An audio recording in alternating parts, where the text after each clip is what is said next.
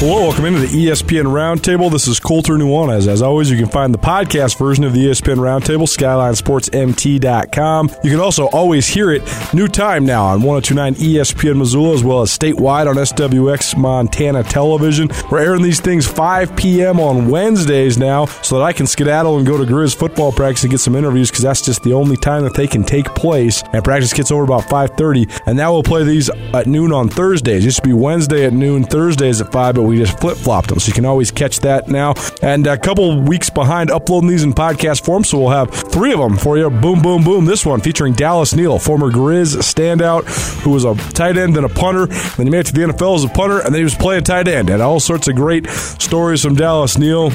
From his career with the University of Montana as well as the Atlanta Falcons, and an unlikely story to say the least, a story like I've never really heard before. As always, the ESPN Roundtable proudly presented by Paradise Falls in Missoula. Paradise Falls, 3621 Brook Street. They have 18 draft beers, 30 big screen TVs. No matter where you need to watch any game, they have it available. They have ESPN 3 on every single one of their TVs, and they have all the streaming services as well. So go check them out if you need a place to watch sports, want a place to wind down, have a cocktail on the back deck, enjoy one of the great late happy hours in town. Whatever you need, Paradise Falls on the south side of town. They got you covered. Paradise Falls, Missoula's coolest hotspot. Here's Dallas Neal, the ESPN Roundtable from 2 weeks ago. Well, welcome in to the ESPN Roundtable, and happy to be joined this week by former University of Montana football player and former NFL football player and current gym owner, entrepreneur, and consultant around town, around Missoula, Dallas Neal. Dallas, how are you? So good to have you here. Thanks for being here. Oh, yeah, I'm glad to be here. Good to be enjoying this day. Well, it's great to be enjoying the day, and happy birthday, first Thank you. of all. I mean, congratulations. Another one marked down in the books. That's pretty great. Oh, yeah. Big plans for tonight? You got to have some seafood? You got to do barbecue. it? Yeah, okay, that's I'm good. actually going to make some barbecue, some wings, and maybe a few calzones on the barbecue. Do you do calzone on the queue? Oh, yeah. That's the way, huh? Oh, yeah. I'm into that. That sounds pretty great. We have a unique setup this time around, where Dallas is here in studio with me, and Colter, who's been in Bozeman covering the Cats and is on his way back to Missoula, but is still en route. Hello, Colter. How you doing on the phone line here? Usually it's the guest that's on the phone line, not the co-host, but we make it work at Tootell Nuanez. That's right. I'm happy Dallas is with us. Very, very good. Well, we got a ton of stuff to talk about here with you, but you were you played at the University of Montana, graduating in 1999, and the story. Anybody who's gone on to spend time in the NFL, especially when you're coming from the FCS or the Division I AA level, has a pretty interesting story to tell. But yours in particular is maybe pretty unique even by those standards. Particularly, you were a great kicker, great punter for the University of Montana, but also went to the league in that capacity and as a tight end and as an H-back. Like, how does that happen? Yeah, it doesn't really make sense. And right. It didn't even make sense to me at the time. But I sent out, I was a good punter, but I sent out 32 highlight tapes to all the NFL teams. And I got no response. Didn't get invited to the combine.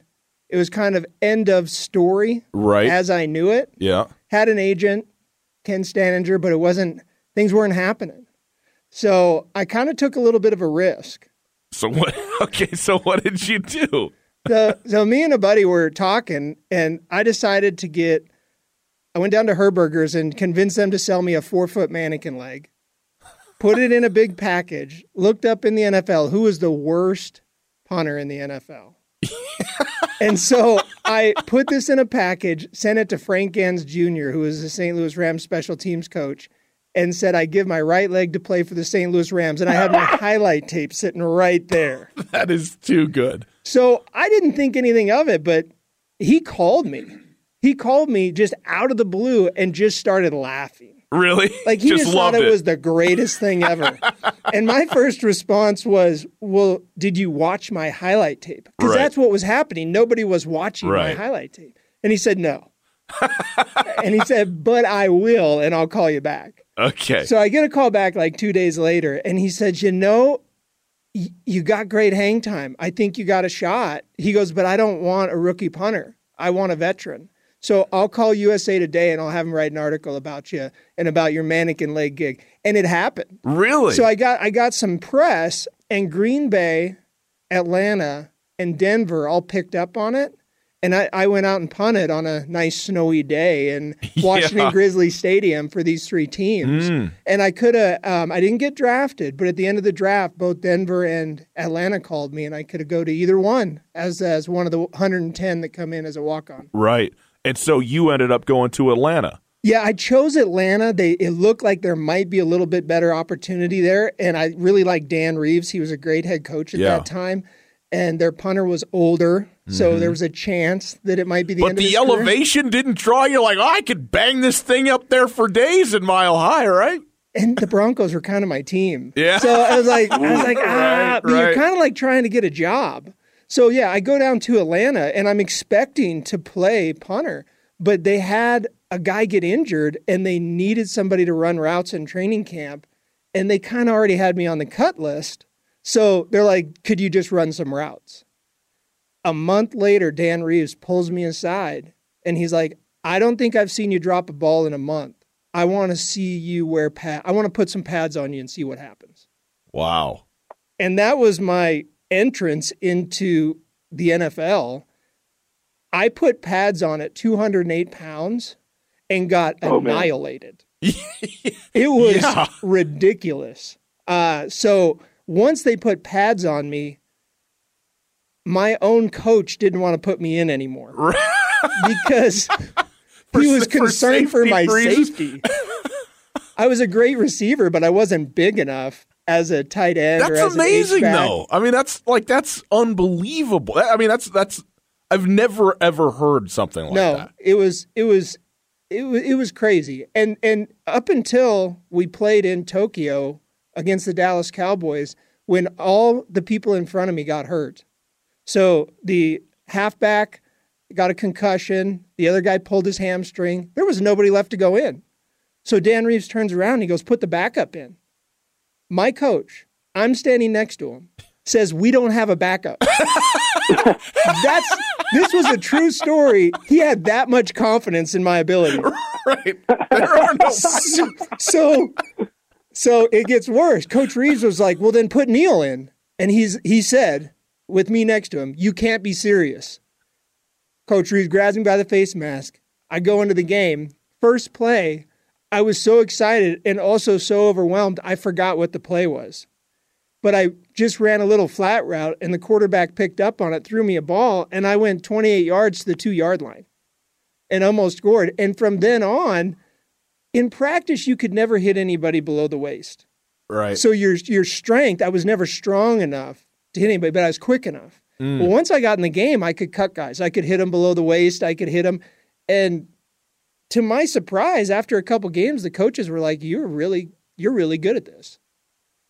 So from 110, I was the number 53 guy taken and put on the active roster. And I was required to gain 30 pounds in 30 weeks. Some people, that sounds like a dream. I could do that. 30 pounds, easy. Where is the buffet? Yeah, right? Yeah. But then you made the team as a punter / tight end. I made the team as punter. a tight end. Yeah.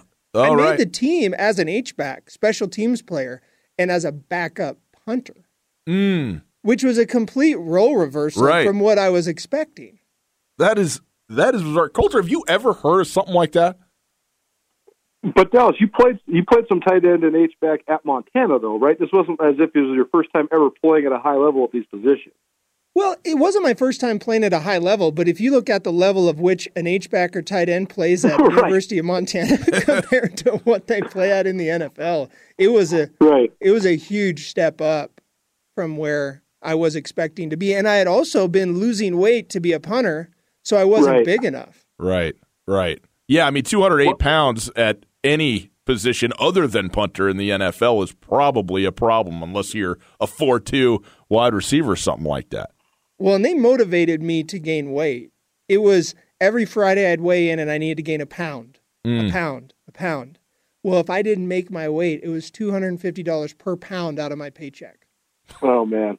And then if you missed it that week, they could double it to 500 a pound. Oh, my goodness. So every Friday was kind of a nerve-wracking day for me. I was like drinking the orange juice right at the end. And, right. and I was actually pretty impressed. Like nobody that I was around I ever saw take steroids. Everybody was just genetic freaks. And, it was amazing.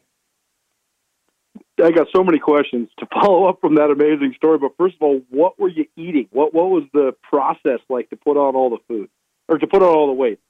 So for me, I did have a big enough frame to handle the weight. So it was more like chocolate milk every time after working out. It was peanut butter and jelly sandwiches at 6 a.m. It was mac and cheese at 10 p.m. It really had to do with just getting some quality calories in. But you just had to keep eating. And lifting, right? I mean, like it's a muscle mass deal, so it's and you're burning calories, lots of them, obviously, when you're working out that hard. So then you got to eat everything you can find. Yeah, 3 to 4 hours a day we were working out, and so you had to find a way to kind of out-calorie that. What was the highlight for you aside from making the team, which is that's an unbelievable accomplishment. To be able to say that, but in your time, you were with the Falcons for a couple of years, and then with the Jets there for a year or so. But what to you was when you look back at 3-4 years, in the NFL, in the league, front and center, what stands out to you when you look back on that? The highlight to me was the moments that I had when I could get people to believe in themselves, or like as a team, it's the guys. You don't, when you're inside of it, it's not so much, playing in Green Bay and Lambeau Field in the playoffs and beating them when we had Michael Vick before he got in trouble. Right. That was some cool experiences. For sure. But you have this thing that you so push each other to a level that you've never experienced before, physically, mentally, emotionally, spiritually. And I think that's why I made the team, to be honest, because I had that Rudy mentality that the team kind of needed. They needed some grit. And I think Coach saw that in me, and he wanted that, even if I didn't play a lot. Right. He wanted that. Boys and girls, it is football season, and there is no better place to sit and enjoy a game, all the games, than Paradise Falls. Colter on the south end of town, 18 rotating beer tap handles, a great late happy hour, 30 televisions, a bunch of different rooms to watch. Why wouldn't you go to Paradise Falls if you're going to go ahead and watch some football? So often during football season, I hear, what is ESPN3? How do I find ESPN3? Well, Paradise Falls not only has ESPN3, but they have ESPN3 on every single TV at their entire establishment. So if you have a game that you need to watch, Paradise Falls has got it, period, point blank. 30 TVs spread around a great, spacious area. Like you said, 18 draft beers, a breakfast, lunch, and dinner menu. Hardly any place in town are going to be able to find that sort of access, that sort of food, that sort of service. 3621 Brook Street, near the intersection of Reserve and Brooks on the south end of the city. There's not a lot of options that way. Paradise Falls is a great one. And like you said, watch any game you want all the time, all season long at Paradise Falls. Paradise Falls is Missoula's coolest hot spot. I have 3 different follow-ups from everything that you've said. So first of all, I want to start with, you mentioned researching who has some of the weaker punters in the league. One of the things I think is so fascinating, we take all this technology and all this internet stuff for granted, and it's just become just a part of our lives. But we had Shannon Schwade in here on the ESPN Roundtable a couple weeks back, and she was talking about, when in the late 1980s, when she was getting recruited out of Billings Central, there's no internet. You get a letter from Vanderbilt, you got to go to the library and go research, where's Vanderbilt? Where's that at? What's the school like? Even just 10 years after that, late 90s, how are you finding out information? Well, what's your tactic to find out who might have a spot for me? I was definitely talking to my agent who kind of knew, but I really did it on my own. I actually just looked at who had the worst average and who was kind of towards the end of their career. So age combined with maybe the... Well, because what happens in the NFL is you start getting mandatorily paid more as you get older. And so a young guy would make a couple $100,000, where a veteran would be minimumed at $750,000 to $1 million. Right. So if they can save some money on the salary cap, you only need to be as good as the next guy. You don't need to be better than him. Yeah. That's a great point. Colter, what else you got? You mentioned your agent. I grew up across the street from Ken Stanger. So Kenny's a great mentor of mine. He was one of my dad's best friends. And so I known him my whole life. And we actually inducted him into the Montana Football Hall of Fame last year, which was great. It was really fun. And he had such a fascinating career because he was such a maverick, such a trailblazer in certain elements. But just tell us about that element of it, because Kenny was such a champion for small school guys, especially former Griz, and helping them get shots at the big time. So what sort of influence did that play just on you and your opportunities in the NFL? Well, I think he was really well known because Montana guys before me had, when they went into camp, they worked hard, they didn't mess around, and they got it done. And I think that kind of, you pave a way for somebody else, and they've been paving a way for you. So Montana guys are known that they're a little less of a risk. They may not be your marquee player, but look, you only have 10 marquee players on a team. There's another 43 guys that you need to be rough and tough and day in, day out, be bringing it. And no drama. Exactly. Right? And no drama. Yeah. And so drama. Yeah, and so I think that's what Ken Staninger got a reputation for. And so Montana guys got a shot when other guys may have even been a little more physically capable because they knew they were kind of a guarantee. Yep.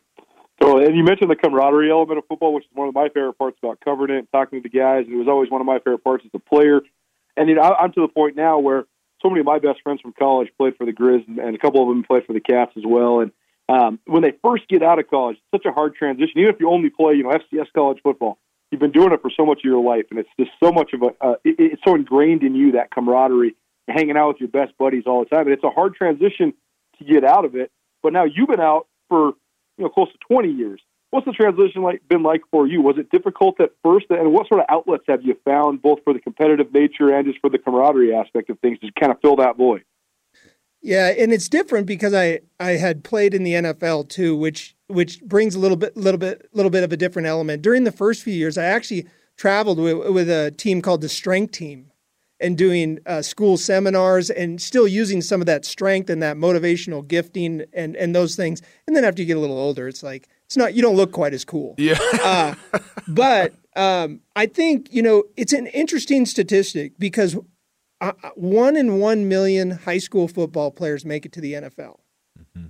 But yet 80% or more within 3 years are either divorced, bankrupt, or without a job. So the kind of the swing to the top and the swing to the bottom is kind of the 80%. And within a few years, I was divorced. And that's part of what I wrote in my story. We were talking about that. But there is a big swing. I don't think you can really act like there isn't. You either have to live in the glory days or you kind of have to grow up. Right. And it is, you do. You need to grow up and you need to find something new and you need to, kind of write a new story. And so what was the story for you when you finished your time in the NFL? I know you went through that tough period in life, but also now, to look at you today, so you own the Source Gym here in Missoula, which has just been growing. In fact, a 5th anniversary just this month. So congratulations on that. Thank you. And you're putting a lot of time and effort into that. I know that's not the only thing though, but that has to be part of what it is that how you try and express all the energy that's no longer being focused towards football when you're done with football, right? Yeah, I think the things that get me fired up are. And that's kind of what when I talk about deciding what you want to do when you grow up, I wanted to encourage people. Right. And a health club was just a really good avenue to do that. So, yeah, I was pretty smart with I kind of just saved the money that I had from the NFL, so I was able to start a gym. Yeah. When we got back. And I think that, I love doing, like the Falcons last year, they came and did an entire camp at Washington Grizzly Stadium for free for this entire community. Right. So things like that, encouraging kids, encouraging adults to be healthy, anything like that I enjoy. Dallas Neal joining us. He's the subject of our ESPN Roundtable, former University of Montana football player and former NFL football player with the Atlanta Falcons and New York Jets. And Dallas, one thing we haven't talked about yet really is your time at the University of Montana as a football player, which was an extremely successful period of time for the Grizzlies. What do you remember about your first of all, how did you grew up in Great Falls, or you played football there? What got you to the University of Montana in the first place, and what was it like for you to play for the Griz in the late 90s? Right. So my dad went to Montana State. My uncle went to Montana State. My mom's a Bobcat. All of them. Yeah. University of Montana was not on my recruiting list. My number one was Notre Dame. Number two was Colorado State. I had kind of my list. Yeah. And those, each one as a punter, started falling through. I was number two on the Notre Dame list, and Colorado State said they were waiting a year. And then the Bobcats really didn't want a full scholarship punter. They kind of just, hey, you could come in, you could do some things. And then all of a sudden, Montana calls me and says, we want you full time. We want you to punt next year. And it kind of just threw me for a loop. Wow, yeah. And I met Don Reed and met the team and the staff, and I said, I think this is the right fit. And then my first year was 1995. I was punting in the national championship game as a rookie. Yeah. And so, yeah, it couldn't have been much more of a sweetheart adventure. And Don Reed was hilarious because the stuff he would do, he would bring candy bars to practice all the time. And he would get you to relax. Right. Because you're stressed out. Yeah. You don't want to screw up. Our biggest, fear of failing is what all players deal with. They don't want to screw up in front of 30,000 people. They don't want to, they're always afraid. So he'd pitch them candy bars and get them laughing and get them joking, and then they'll play for you. For a candy bar, of course. Of course. Dallas, take us through then the progression of your career, because after 1995, you guys win the national championship. Don Reed rides off in the sunset. He retires, and then McDenahy takes over. So what was the coaching transition like for you and just the whole group of Grizzlies that kind of went through that at that time? Well, I think more than just the coaching transition, I think we had some major player transitions. We had Dave Dickinson, Matt Wells. You had a group of seniors that were so strong and so kind of historic in a lot of ways. We had Crebo for one more year, and we had a few things that were going. But I think coaching-wise, McDenahy, I don't think there was really – we didn't play as well in those next couple years, but we were in the national championship in 96. Yeah. So I just think that we kind of – all the stars aligned, and the groove was there in 95. And it was just really hard to have that level of play continue, even just with the caliber of players. You mean you can't just replace Dave Dickinson? Is that what you're saying? That's what I'm saying. I mean, Brian Ayyat did a really nice job. Unbelievable. And everybody did a really nice job, but the amount of things that need to come together, and we hadn't been on a good recruiting path before that. We weren't a national championship team, and so you expect somebody the year after they win the national championship to continue that level of success.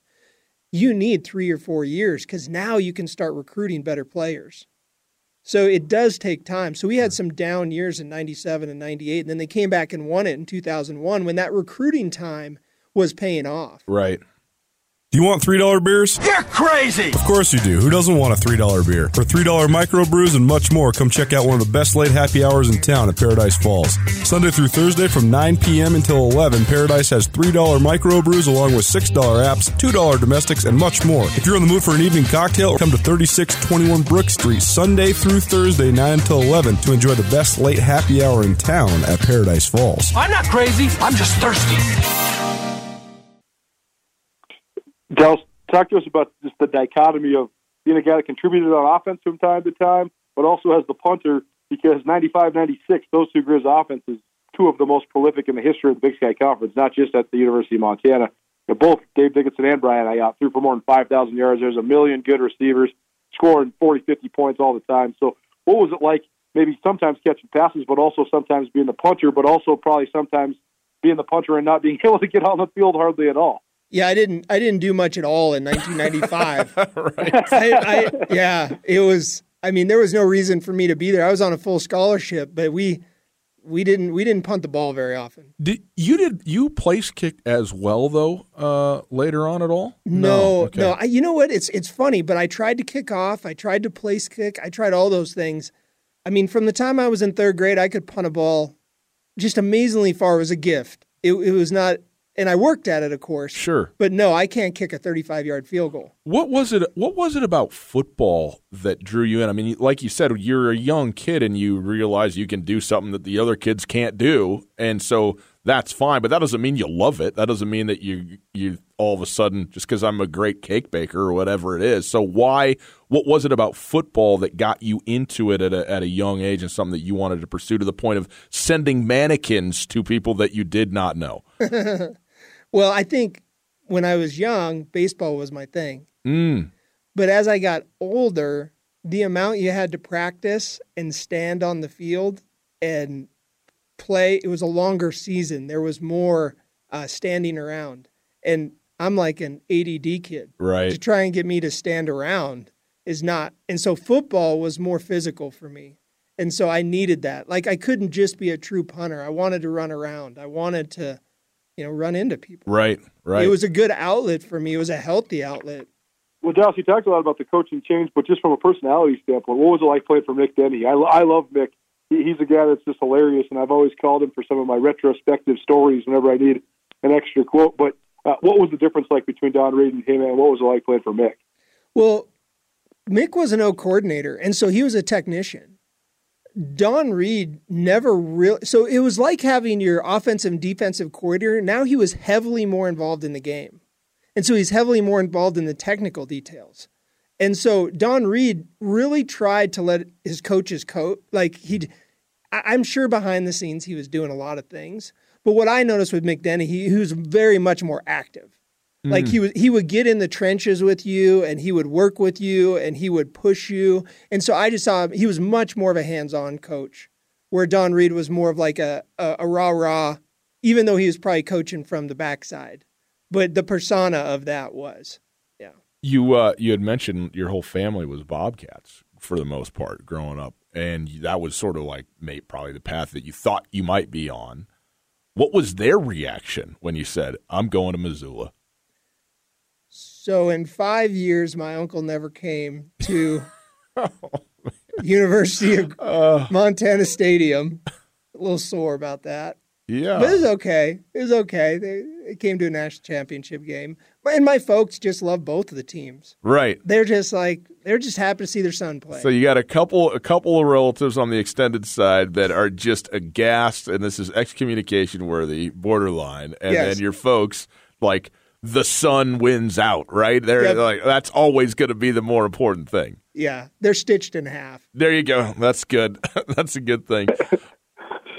Dallas, when you hear your story, there's so many parallels between your story and Brian Salonen's story. I know you guys were a lot of years apart, but he had so many cat ties. His dad was a Bobcat Hall of Famer, but then he ends up coming to the Griz and a tight end guy. But then when he gets to the NFL, he's playing all over the place. All of a sudden, he's playing defense, even though he didn't even play defense in college. I know you guys are a little ways away in age, but did you ever lean on him, or did you guys ever have any conversations like that, or is that just a complete coincidence? So Brian was from Great Falls, and I just really looked up to him. Him and Brad Salonen, you're probably some of my childhood idols that I was emulating or modeling when I was growing up. So yeah, I'm friends with Brian, and I get to talk to him about it. During those times and seasons, I really wasn't able to connect with them, but now I'm able to. After the fact, you go, wow, how about that? What's the deal with Great Falls? Dallas Neal, our guest here, and Dallas, you said you got a nickname when you were in the NFL. Is this right? A free meal, Dallas Neal. Is that ringing a bell? What's that about? It's not the most glorious nickname, but. Well, it's pretty, you got the alliteration. That's pretty good. Yeah, sometimes when you're not the crusher, or anything like that, you get other nicknames. So yeah, when you're with an NFL team, the players in between practices and on the road, we go out to eat. Right. Well, you take 10 guys out to eat. You're talking maybe $1,000 bill, right, or sometimes a $2,000 bill. Right. So the routine was everybody had to lay their credit cards on the table. And the waiter or the waitress would pick them up and start pulling credit cards out. The last credit card pulled out pays the whole meal. Okay. So you get to go home to your wife and say, I just dropped $2,000. Yeah. On what? Yeah. Sushi? Well, and playing for the league minimum as a rookie, obviously you got plenty, $2,000 meals, no problem, right? Yes. for these guys, they would order $100 bottles of wine and things like that. But I never did. I would always like, I would never live in a house. I would always live in an apartment because I wanted to stay hungry. Well, but that's what I'm saying. I mean, some of the guys, like you said, the 10 marquee guys, it's no big deal. But the rest, I mean, like, yeah, you're making a good living, but you don't know for how long. And second of all, it's $2,000. I mean, we can't be just dropping this for fun now, right? Oh yeah, I was freaking out. But in 3 years of being with the Falcons, I never paid for one meal. That's how I got my nickname. I mean, I had the odds. So you just they knew, and they would know, and they would harass me, and they'd try and get me to pay, and I'm like, hey man, no, never deal. Free meal. Yeah, I was a legend. Free meal, Dallas Neal. Well, that now we know. Okay, that's good. I'll go. I'll eat with you, and then we'll make sure the card doesn't get pulled. It'll be great. You also have a story you want to talk about. 1 pound is $250. 1 pound of what? $250. Oh, that was the story we talked about when they motivate you to gain weight. Oh, that right. Okay. Now I got you. It was worth $250 to you. I thought you were going to tell me that you had a pound of something that you were going to sell or something like that, but it's just a pound of muscle, is what it is. That's how they motivate. Got it. Yeah, I got it. They have their ways to motivate. Yeah, exactly. Can you imagine how rich we would be if we got paid $250 every time we gained a pound, Gus? So I'd quit my job immediately. I'd make $1,000 during the show. So the snacks 4 pounds up. Well, it did work the other way. We had a guy on the team, and he had to lose a pound a week, and he had to drop 20 pounds. He wasn't moving quite as well. He was an offensive lineman, and his fines were up to $130,000. And I remember Coach Reeves calling him in to have a meeting, and he fired him. And I said, what did he say? And he said, if you're not going to be disciplined enough at home, you're not disciplined enough to play for me. Wow. And that was it. I mean, his career was over. Yeah. Because you cross one coach, you've crossed them all. That's so it could work either way. So now, Dallas, let's fast forward to the present. You're a father of 3 girls. All girls in middle and high school. You run the Source Health Club. And what are you up to? I mean, that's plenty to be up to. I mean, let's not kid ourselves. That's a lot. But when you kind of go around, you're having a birthday today and you go around, what do you do? Mostly I just look for ways to encourage people. So I enjoy encouraging my staff at the Source to encourage people to get healthy. Like I'm not interested in getting people to come from other gyms to work out at our gym. I'm interested in getting people off the couch to just kind of get motivated to start writing their story. So I actually just finished a book. It's actually called Writing Your Story with God. And it's just about my NFL story. But the whole point of the book is to get people to start writing their story. Like start developing a story, start making a story. Even that mannequin leg. And that was the start of a story. You took a risk. Totally. And you just started a story. And who knows what's going to happen. But you got to just put yourself out there. Where's the book going to be? So the book just got published today on Amazon. Today? Yeah. On your birthday, you're getting the book. I mean, that's pretty good. This is the greatest day of your life. Birthday, Colter Nuanez, book publishing, everything. So, but it's more, it's a fun book. It's just meant, that's everything I do. I just, you want to encourage people, and it's. I'll send you the link to it, so you got it. Well, I just want to ask you just broadly, Dallas. Playing for the Grizzlies, playing in the NFL, all of these things. It seems like it's taught you a great deal. But what do you take from it the most? What is this whole entire experience? How did that sort of set the stage for the second chapter of your life? Everything in my life has been about persevering and finding peace in the perseverance. Like just because things aren't going well in the moment, 1, don't quit, and 2, learn how to have a little bit of fun. And like, I almost got to where you kind of craved pushing through and fighting through some things. And that is something that helps you later in life, because later in life, you're not so much fighting with physical things. You're fighting with, emotional things. You're dealing with kids. You're dealing with other people and other business partners. And it has more to do with your character after that. And so you got to persevere and choose the right things character-wise, which is a lot different than just, being a meathead. Dallas, happy birthday. Hey, thank you. Thanks so much for being here. Oh, yeah. Glad to be here. Thanks for having me on. You guys are great. I love listening to you guys. I love laughing with you. You have done a great thing for this community, and we really appreciate it. Well, we appreciate that. Same. Reciprocated. Sometimes it's stressful juggling all your responsibilities on the weekends. You know you need to do your chores. You know you want to spend time with your family. But really, you just want to watch football all day. Paradise Falls is the perfect option for a family-friendly place to hang out and still have a chance to catch all the games. Open 7 a.m. till midnight and offering breakfast, lunch, and dinner. Paradise Falls has 30 big-screen TVs, ESPN 3 capabilities, and much, much more. Swing on by Paradise Falls on Brook Street anytime you're in the mood for some food or some football. Paradise Falls, 3621 Brook Street, Missoula's coolest hotspot.